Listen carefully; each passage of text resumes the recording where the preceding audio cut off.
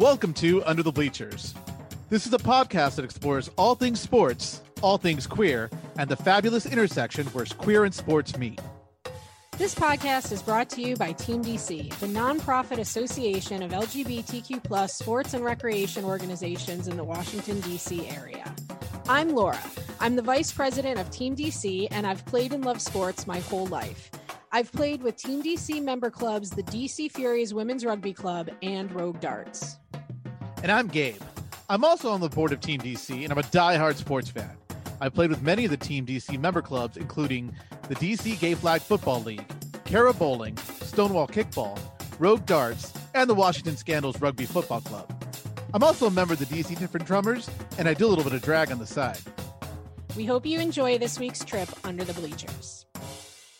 Welcome, everyone. Lauren Gabe here. It's October 18th, and you're listening to Under the Bleachers. On this podcast, we take turns, and this week, it's Laura's turn to choose our topics. For our discussion of all things queer, she chose 2021 coming out stories. For our conversation of all things sports, we're talking about the WNBA Finals. And for our topic at the intersection of sports and queer, we're talking about the fall of Jon Gruden. After that, we're going to share our interview with the DC Center. First, an update on Team DC. Registration is now open for Challenge Cup 3. This team competition event will take place in person on November 20th at Pitchers. Go to teamdc.rallyup.com/Challenge Cup 3, that's Challenge Cup III, or teamdc.org to register. Teams of 5 will compete in trivia, beer pong, darts, flip cup, and more to take the Challenge Cup.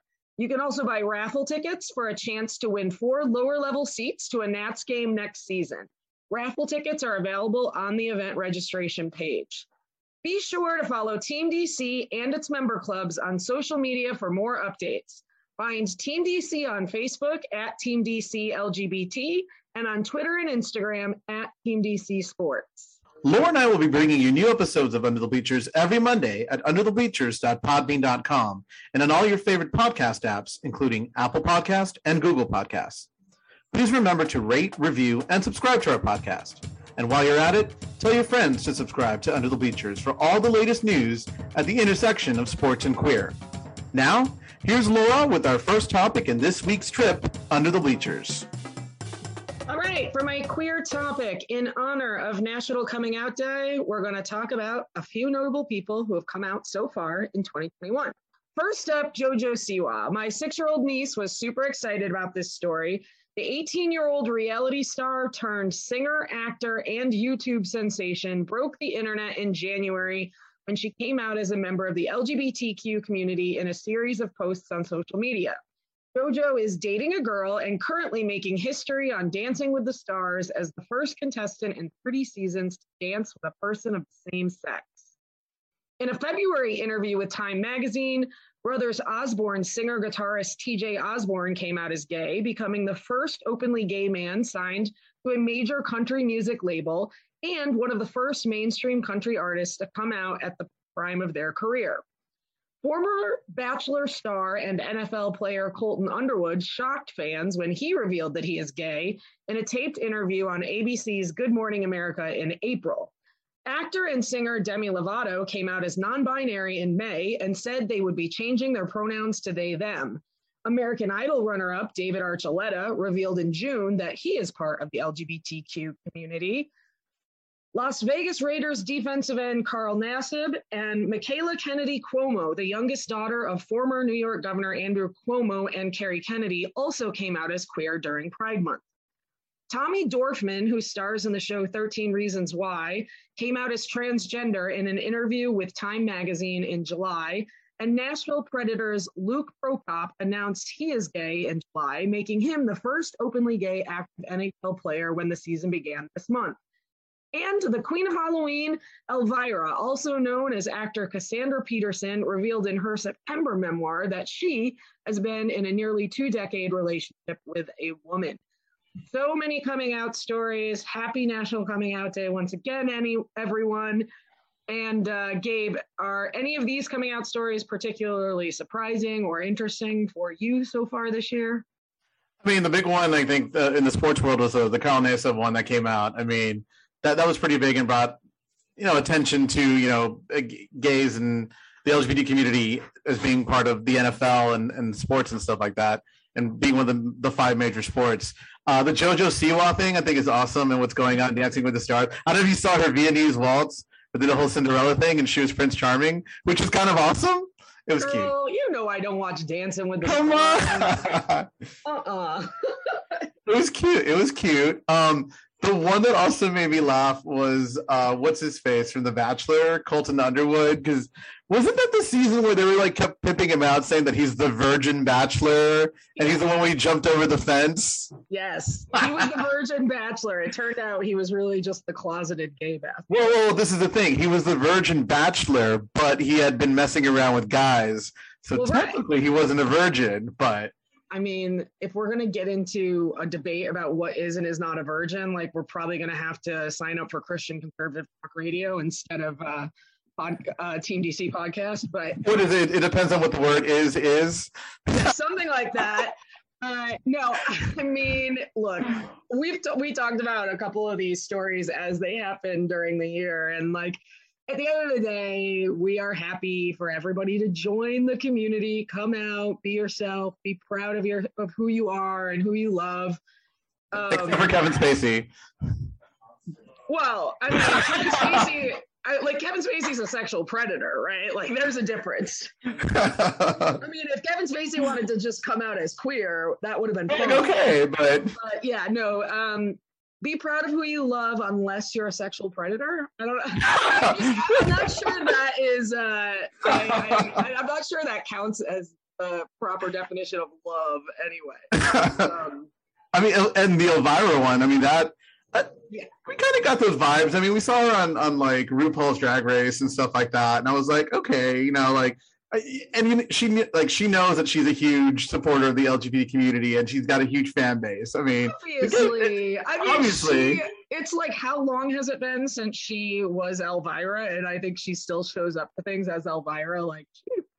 Please. The other thing too, did you see that it was an epic video of my girl Lizzo when she defended Demi Lovato about pronouns and told that paparazzi guy oh no, it's they them. This is the pronouns that they're using.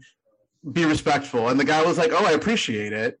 Yeah, no, I mean Lizzo's the bomb. Yeah, Demi Lovato is one of those weird people who I've always known that they exist, but never quite knew what they did. And now I love what they did on what was that stupid Eurovision movie that I still love? Nobody saw that movie other than I saw it. It was okay. The song was Oscar nominated. Yeah, okay. It was a Eurovision movie. It was on Netflix. You should check it out.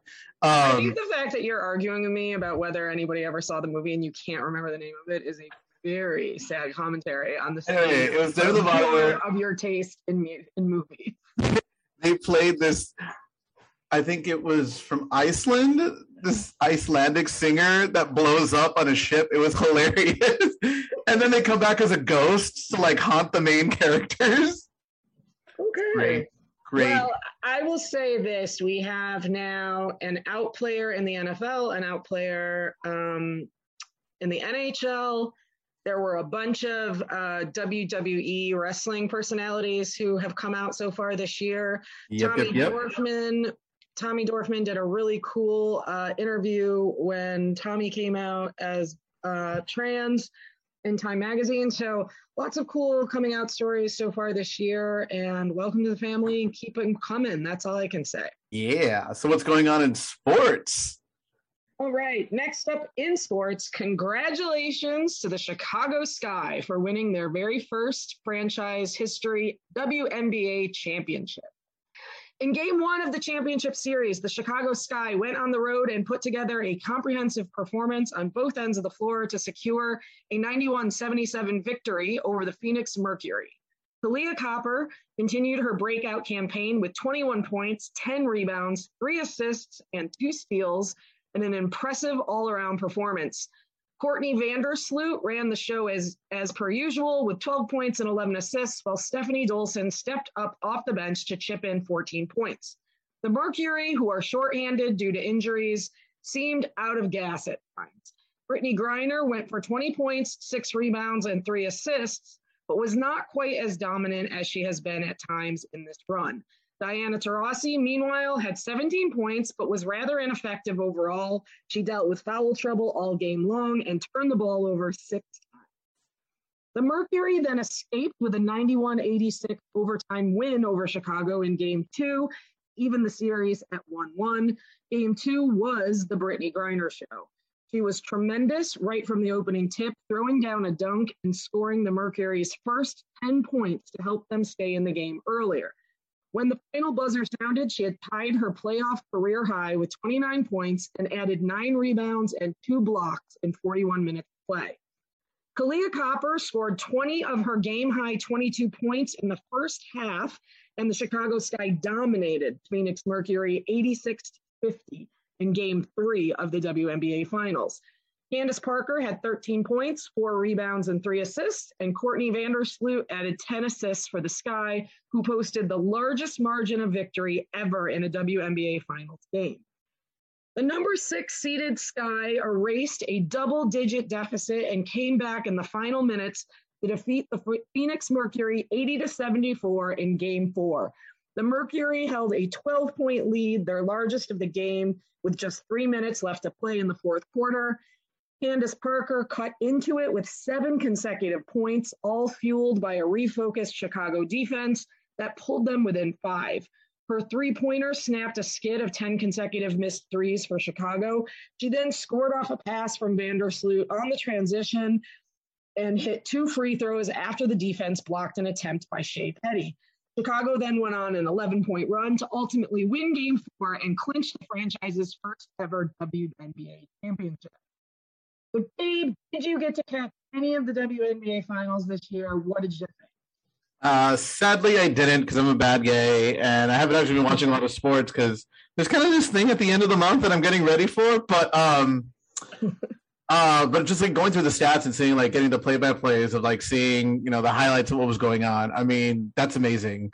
For them to go 30 points in a final, like that's insane. I mean, well, yeah, like first of all, Chicago and Phoenix, neither of them were expected. They're not, yeah.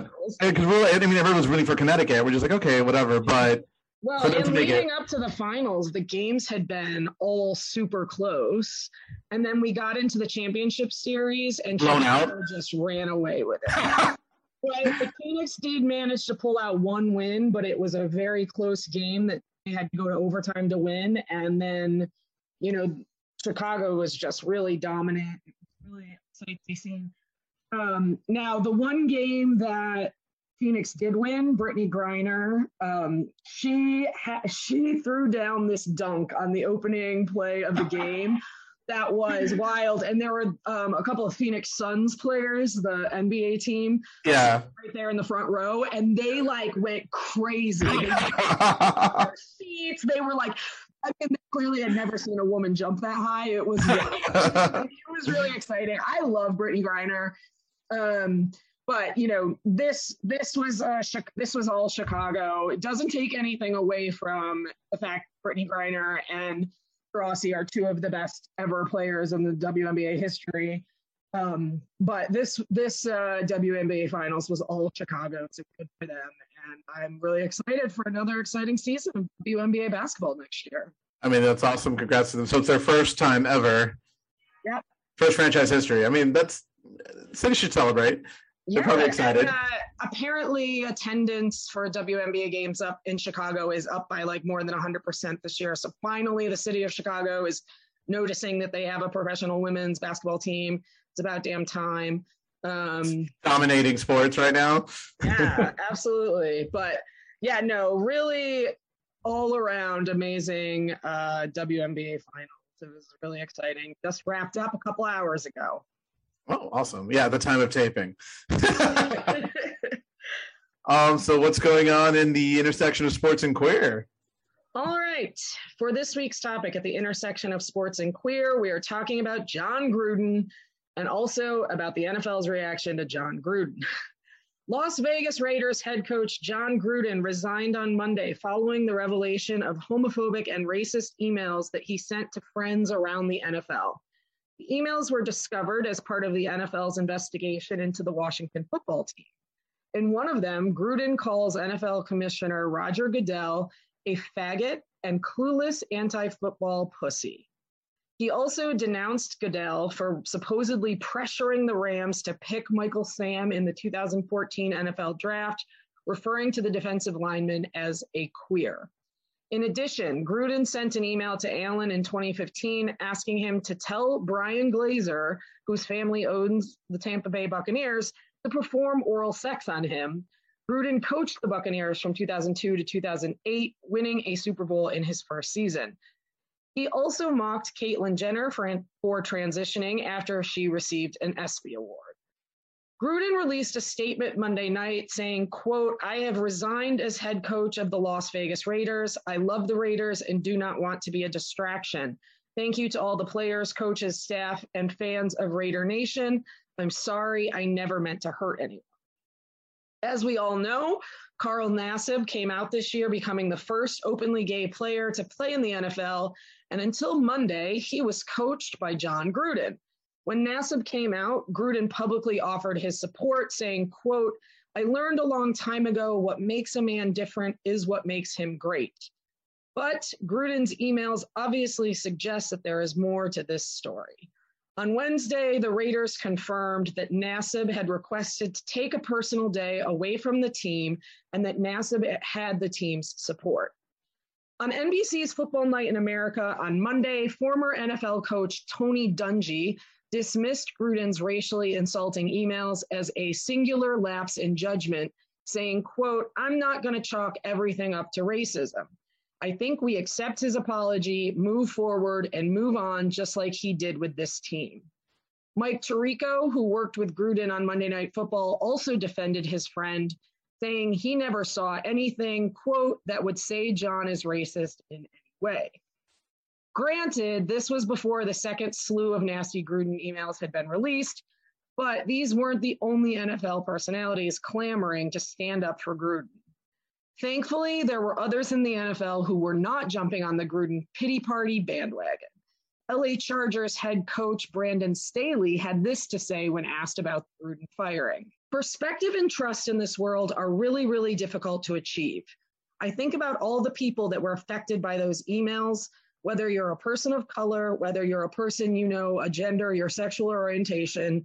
That's who I'm thinking about because it's a sacred mantle for someone to call you coach or someone to call you a leader. Trust is really, really hard to achieve in this world. It's really, really challenging to achieve, especially with people with those groups that I just mentioned. People are really guarded and skeptical of people because of emails like that.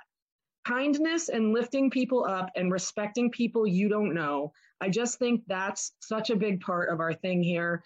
Listening to people and learning about people, because I think what you'll discover is that we have so much more in common than not.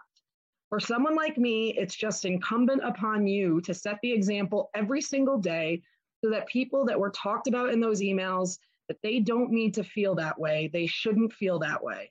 Hopefully, all of us can learn from this, that it's about bringing people together for me so that people can become the people that they dream about.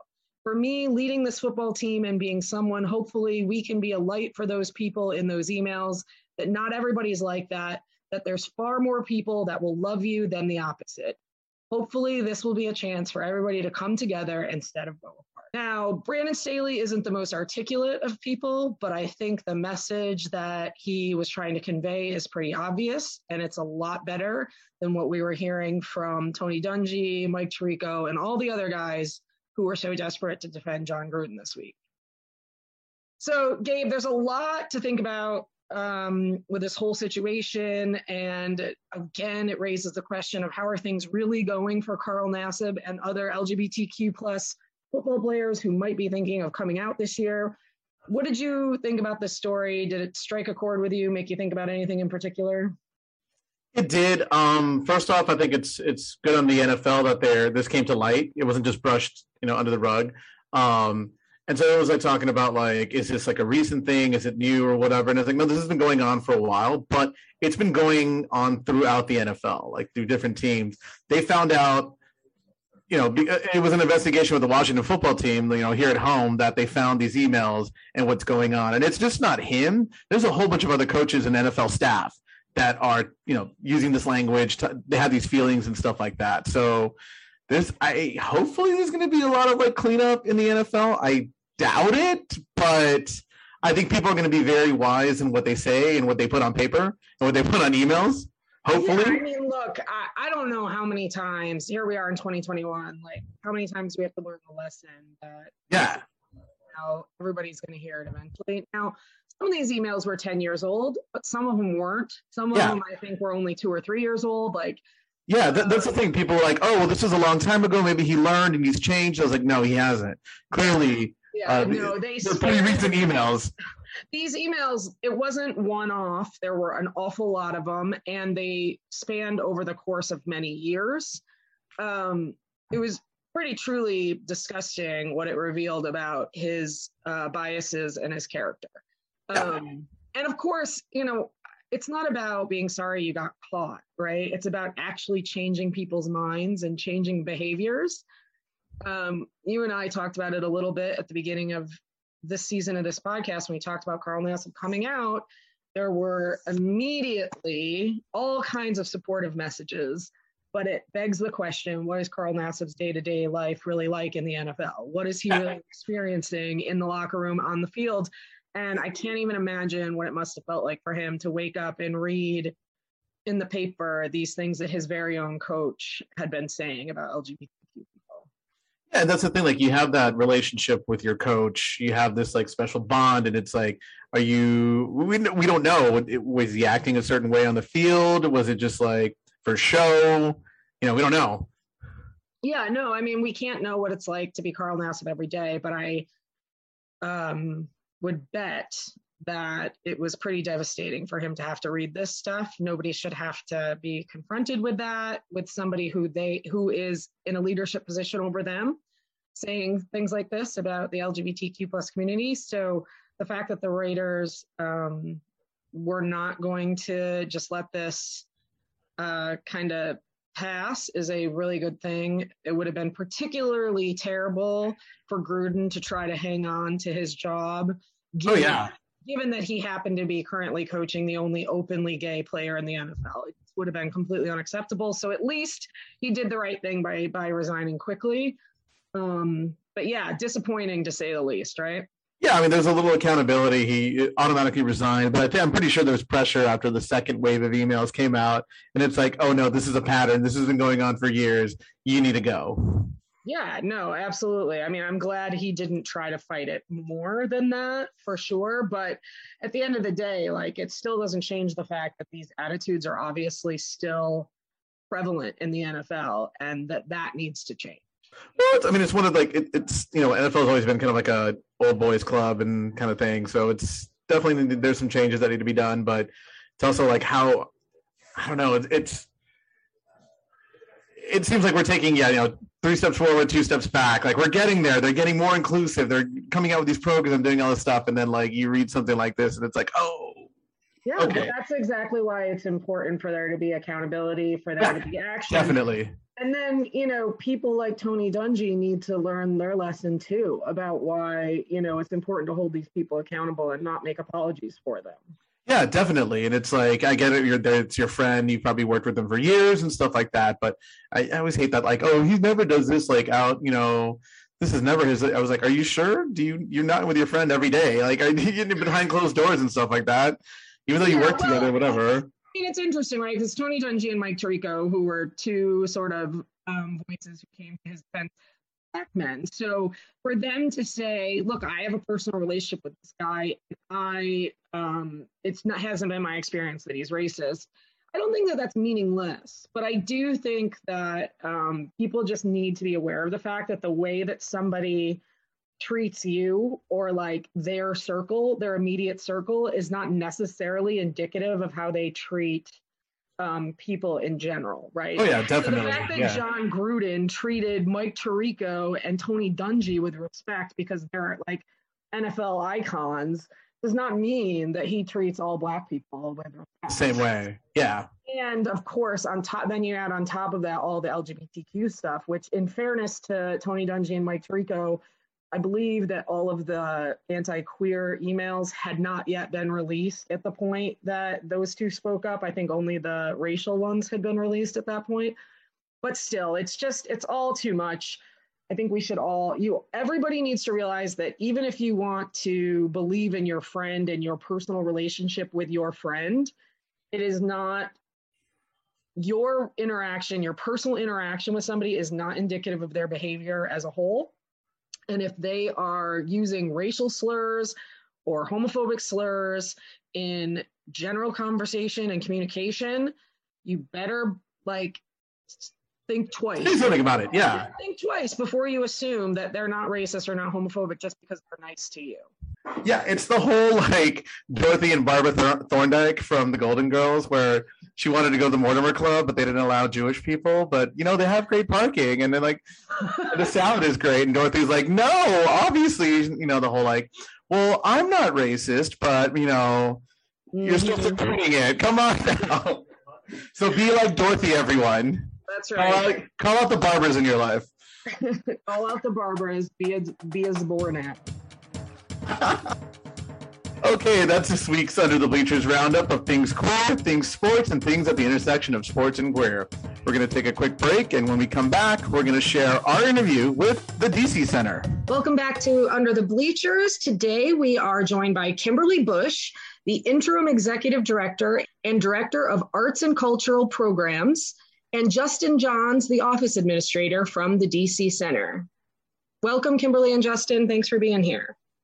Hey there. Good to be here. Thank you for having us. Yeah, thank you for having us. Yeah, we are very excited to learn more about the DC Center today. So why don't we just start right there? Seems like the obvious place. For anyone who doesn't know, what is the DC Center, and generally, what do y'all do? Well, the DC Center is Washington, D.C.'s community center for the LGBTQ community. And one of our many main goals on a daily basis is to educate, empower, celebrate, and connect the lesbian, gay, bisexual, transgender, and queer communities through health and wellness support, our art and cultural programs, social and peer support groups, and advocacy and community building efforts. That is a wide area of services. So I wanted to focus for a little bit on your arts and cultural program. So tell us why it is important for an organization like the DC Center to support LGBTQ plus arts and culture. Sure. Well, I mean, for many years, LGBTQ arts and culture has not been supported or appreciated nor embraced by general society. And it's always been very important for me as an artist and myself and as an art advocate to provide a platform and a venue for our LGBTQ creatives to uplift their experiences, to share their artistic and cinematic masterpieces, their visions and life stories, especially amongst our marginalized and underrepresented artists, such as our BIPOC and trans artisans. So it's very integral. It's very important to provide the support, provide the venue, so that they're seen and heard, and we see ourselves in art and are heard through art. Very cool. And I know one of the most popular events that you all throw is the Real Affirmations Film Festival. So can you talk a little bit about that and how that got started? Oh, yeah. Real Affirmations is Washington, D.C.'s LGBTQ International Film Festival. And we've been going 28 years strong. Wow. And we also have a monthly film series. But each year we do our best to have an amazing slate of, 50 to 100 diverse and inclusive films hailing from all over the globe. We have narratives, documentaries, short films, just about every genre of film you can think of, from comedy to horror to rom-com. And we also spend a good deal of time cultivating, curating after screening opportunities like director talkbacks and Q&As, roundtables, community discussions, all to be able to further connect the community with the artist, the community with the topic, the community with the vision, which also often helps facilitate change, with whether it be, to the individual or, on a more community level. But this year's festival will be a hybrid of virtual as well as in-person screenings, but all that is TBA. All right, cool. So how do you pick the movies? Is it just like a general slate, or do you just... It's a process, and one that we go through every year. So beginning in January, we open up our film submission platform, which actually is called Film Freeway. And we do a ton of social media messaging to get the word out to filmmakers, distributors, et cetera, that we're starting our film submission season. So, right away, films are submitted through this platform. And around the same time, I gather our film festival programming team, which is made up of volunteers, amazing, dedicated volunteers, film lovers, film aficionados. Some have background in film and arts, some do not, but it doesn't matter. We want to have everyone's, opinion heard. And a lot of my volunteers have been repetitive, have come back year after year after year. And so we take the time to all of our volunteers, great healthy mix of LGBTQ individuals. We take the time to spend the next several months reviewing and critiquing films and scoring them. And then once the film submission deadline comes, which is usually around July-ish or so, we then spend the time to curate the film festival into a very well-rounded and provocative slate of films over the course of 3 to 5 days, depending on what we have going on that year. Yeah, so that's really neat. So where would I go if I wanted to let you know I was interested in being part of your committee? Oh, well, we do have on our website, you can just go to the dccenter.org/volunteer, and you can sign up to be a volunteer there. Or my email is all over any of our arts pages on our website. And it definitely says for volunteer opportunities to contact me directly, which is Kimberly Ley at the dccenter.org. Great. And I assume on the same website, which is dccenter.org, you would find information about where to go to submit your film if you were a filmmaker? Not at this time because we have closed our film submissions, but typically we do have the Film Freeway graphic and button and the whole 9 yards, so you can just submit right through our website, right on the Film Freeway. Gotcha. Yeah.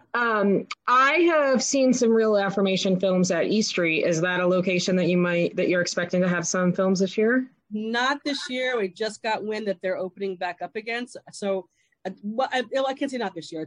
We'll have to see how our film festival goes this year, because we have had our monthly film series at E Street prior to COVID, and it's an amazing art house with great staff, and the community really feels comfortable and enjoys going there. So I do expect to be able to go back soon.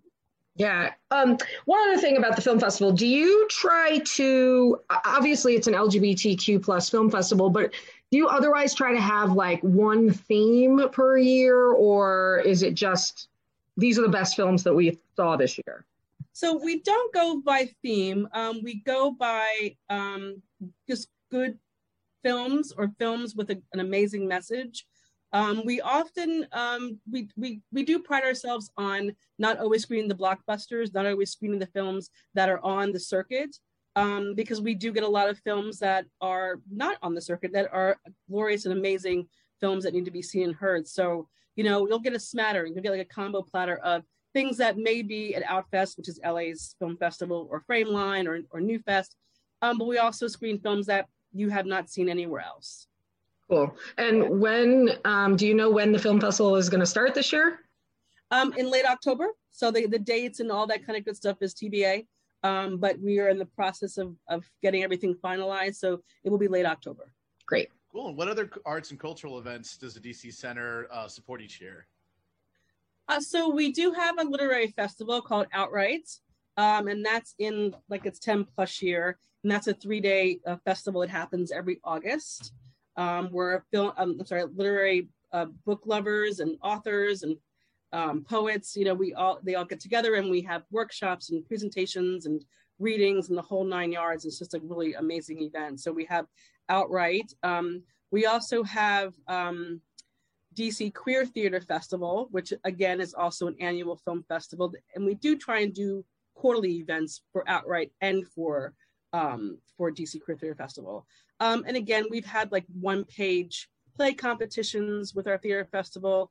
We've actually had unpublished playwrights work that we've had cast and read in front of a small audience, as well as dramaturgs, so they can get feedback and critiques from the audience and from professionals.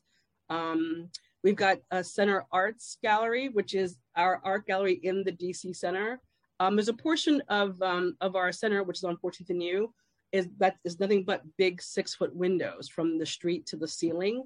And so a long time ago, about 3 or 4 years ago, I thought, what a better way to, again, be able to give our LGBTQ siblings and creatives an opportunity to show their work is in these huge, amazing windows where everyone can see it. So part of the Center Arts Art Gallery is part of our window space, as well as part of our wall space within the DC Center.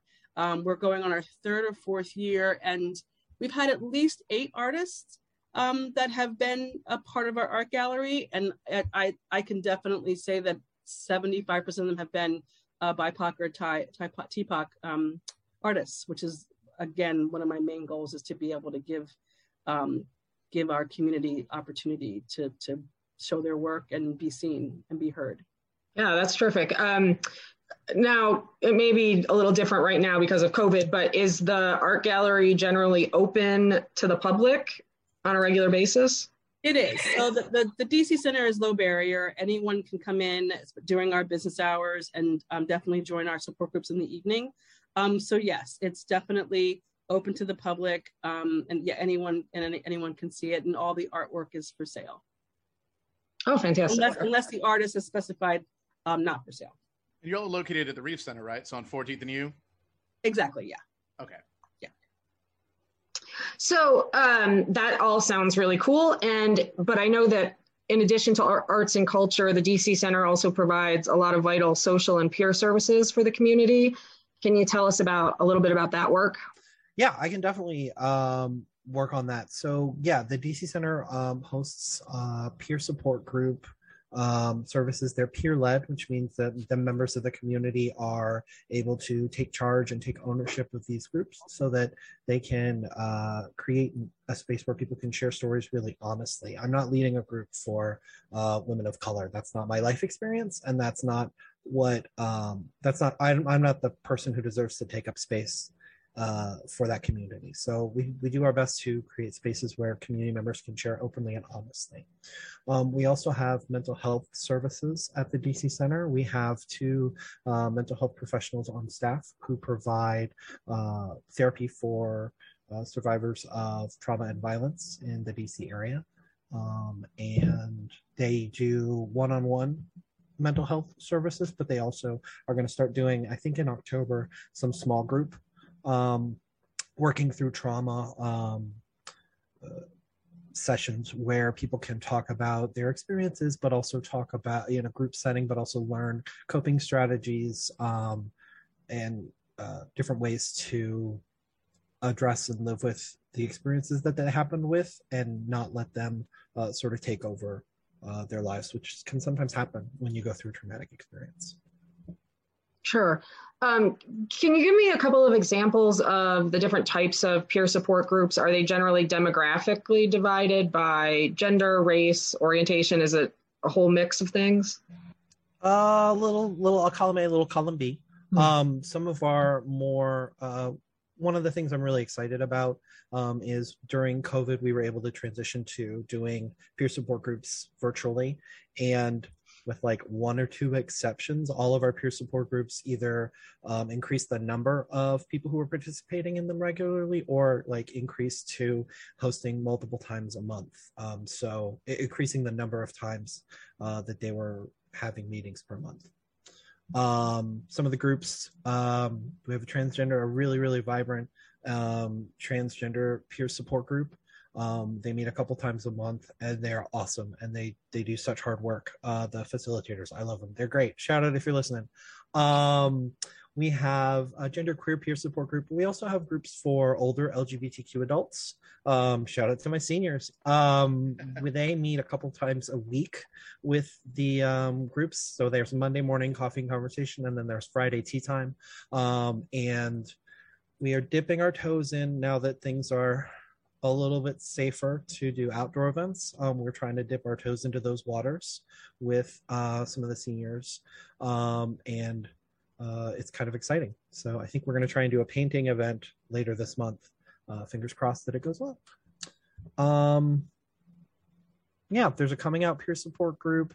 There's a group called Universal Pride for folks with disabilities, and it is led by an activist who's really great. And yeah, there's just so many groups. Oh, that's fantastic. I mean, you know, I think it's something that for a long time, maybe people didn't pay that much attention to some of the underrepresented groups within the LGBTQ community. There, for a long time, there was such a focus on LGBTQ folks being, you know, a marginalized community within the community writ large. But for a long time, there were a lot of people getting lost. And it's always great to see some of the improvements that we are all making in our community to make sure that everyone finds a safe and welcoming space for them. So where will people go to find more information about what groups are out there and when they meet? Yeah, definitely. So one other thing I can add, during the pandemic, we've been able to work with a local group to do ASL interpretation. And so ASL interpretation is available. You got to give me some head start, but we're able to arrange for ASL interpretation for any of our groups. So that's something that I'm also really proud of. If you want to find out more, thedccenter.org, and then there's at the top, there's a navigation bar. Just click on social and peer support, and then that'll bring you to the list of all the regular groups. So can you give us either one or both? Can you give us an example of how you've seen some of the work that the DC Center has done and how it's made an improvement and an impact in our local community? Every day we see people that are going through it, whether it be something extraordinarily traumatic or just something with their professional life, or just they're just going through it, and they either have Googled us or been referred to us, and they come through our door, and every day we are able to provide care and support and resources to be able to bring that person to a better state than what they walked in the door having. So if it's not through our mental health services, then it's through just the fact that, you know, we have a cyber center and a lounge and places to sit and be calm and just be themselves and be safe. Or if it's our food pantry or our clothing closet, or like we just talked about, the 20 to 30, almost, you know, plus groups that are happening every single night, that they can say, oh, wow, I'll come back to that later. Or can I sit here in your lounge and just wait for the group to happen? And that's impactful. I mean, when you know, get off the bus from wherever you came from because your family has said, get out, and you find us, you found a home, and you found people who genuinely care and are concerned and want to provide you with the support that you need. And every day, every single day, even when we've been in COVID and been offline, not offline, but pivoting to being online, virtually, we've had individuals and actually have had an additional reach to people and been able to have provided that safe, affirming space that's just a game changer. You can always be updated with any and everything that's going on at the DC Center by, you can call us at 202-682-2245. If you don't have internet or can't sign up to our newsletter, you can always call us every day if you want, saying what's going on. Or, you know, you can go ahead and go onto our website and sign up for the newsletter as well. So that's a thing that you can do too. Great. Let me ask a little bit about your mental health services. Are they available to anyone, or do you need a referral to come in? And what is the sort of cost barrier to entry for that? On our website, under mental health, you will see our qualifications and criteria, but it is a free service. We do have a grant that will allow us to offer quality. We have, you know, therapists that do offer once a week or more often therapy services, as well as individuals working through trauma groups. We've had art therapy groups. So there's that, but there is a specific criteria. It's not a challenging criteria. We don't typically turn people away, especially when they're in crisis. Absolutely. Well, you've talked about so many different things, from the food pantry and the clothes closet, the support groups, the arts and cultural. Is there any other major DC Center programs or information that you want to make sure people know is out there? At this time, I that's pretty much who we are and what we do. In regards to community building and advocacy, we are a major proponent and a member of the DC LGBTQ Budget Coalition, where we have been doing testifying and a lot of work with city governments in order to be able to draw more attention to the funding that's needed to our LGBTQ community members. So we do advocacy in that regard. We do have Job Club, which does meet, I believe, once every 2 weeks, in which we do have an individual who's extraordinary and very well qualified to help people with job skills and resume writing and things of that nature. So there's an opportunity to build more community through our Job Club. But you name it, we pretty much have the support system at the DC Center to be able to, help anyone get where they may want to go in a next level of their life. And if we don't, we do have the ability to refer and to offer resources elsewhere. Yeah, Kimberly mentioned, it's come up earlier that we have a Job Club once a week on Wednesday nights at the DC Center. When we reopen, we are going to, one of the things that I think is very important is we're committing to keeping hybrid meetings and virtual meetings as a possibility. I think the accessibility benefits of having a virtual component to peer support group meetings, to mental health services, to career like Job Club stuff is so important. People can, if they're not comfortable coming to the Reef Center, if they're not comfortable coming out to going to a gay place, but they can still click a link and join a Zoom meeting and let their shoulders down, and breathe a little bit easier being in community. That's really important to us. Cool. So if any of our listeners want to volunteer or get involved with any of the great stuff that y'all are doing at the DC Center, how can they get involved? I would love volunteers. I work with a lot of volunteers. They're awesome. One of the things we could really use is peer support group facilitators for members of communities to hold space for each other and give each other an opportunity to talk about their life experiences. You don't need to be a therapist in order to lead these sessions. These are not mental health sessions. They're opportunities for people to share their stories and laugh, or talk about their coming out process, or, just celebrate the fact that, they got a new job, or they had a really good, they had a great dinner, or whatever. It's an opportunity to have community with each other. We know that's so very important. Anyway, peer support group facilitators is a huge need that we have, but we also know that as the DC Center starts to reopen, we are going to have opportunities for in-person volunteering. In the past, we've created Safer Sex kits to give out to clubs in DC, like RIP Town, RIP Secrets, RIP the Eagle, but we're looking at building relationships with some other clubs in order to allow people to make safer sex choices for them. Creating hygiene kits to give away to folks experiencing homelessness. Cleaning the DC Center is going to be especially important in a COVID world to make sure that we are able to host our brothers and sisters and non-binary siblings in the DC Center in a safe way. Okay, and again, the website to find volunteer opportunities is thedccenter.org. Yep. It is thedccenter.org. Sad side story. dccenter.org without the THE at the beginning is like Deerfield Community Center, and I think it's in Iowa. And they're great, but they're not us. So if you want us, you have to go to thedccenter.org, and you can do /volunteers. You can do peer support groups. You can do /donate if you want to. There's all sorts of links that'll take you all over the place. All right, that's great.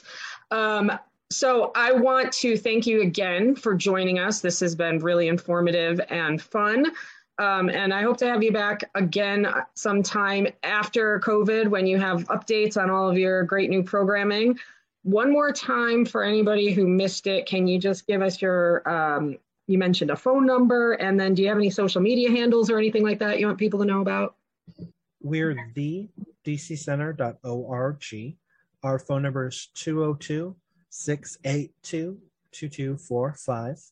And then if you honestly like at the DC Center, I think we're on Twitter, we're on Instagram, we're Facebook/thedccenter.org. No, just the DC Center. We're all over the place. We've got a lot of social media. All right, good to know. We will be on the lookout for you. Justin and Kimberly, thank you again. This has been great, and I hope that we get a chance to talk to you again soon. This has been a wonderful and amazing opportunity, and thank you so very, very much for having us. We appreciate you. Yeah, thank you so much. It's my first podcast experience, and you all have made it very, very enjoyable and very calming. So thank you so much. Okay, thanks. Bye. Thanks for listening to this episode of Under the Bleachers. Under the Bleachers is proudly produced by and a product of Team DC. For more information about Team DC, please visit www.teamdc.org. We want to give credit to Ralph Elston for the design of our logo. Also, our music is provided by DC's Different Drummers Marching Band and was composed by Travis Gettinger. You can always find Under the Bleachers at underthebleachers.podbean.com and on all major podcast apps, including Apple, Google, Spotify, iHeartRadio, and Stitcher. Please remember to rate, review, and subscribe to our podcast, and share us with a friend who might enjoy listening. Under the Bleachers is hosted by Team DC board members Laura Frere and Gabriel Hernandez. All views and opinions expressed are solely those of the host and participants of Under the Bleachers and do not express the views of Team DC.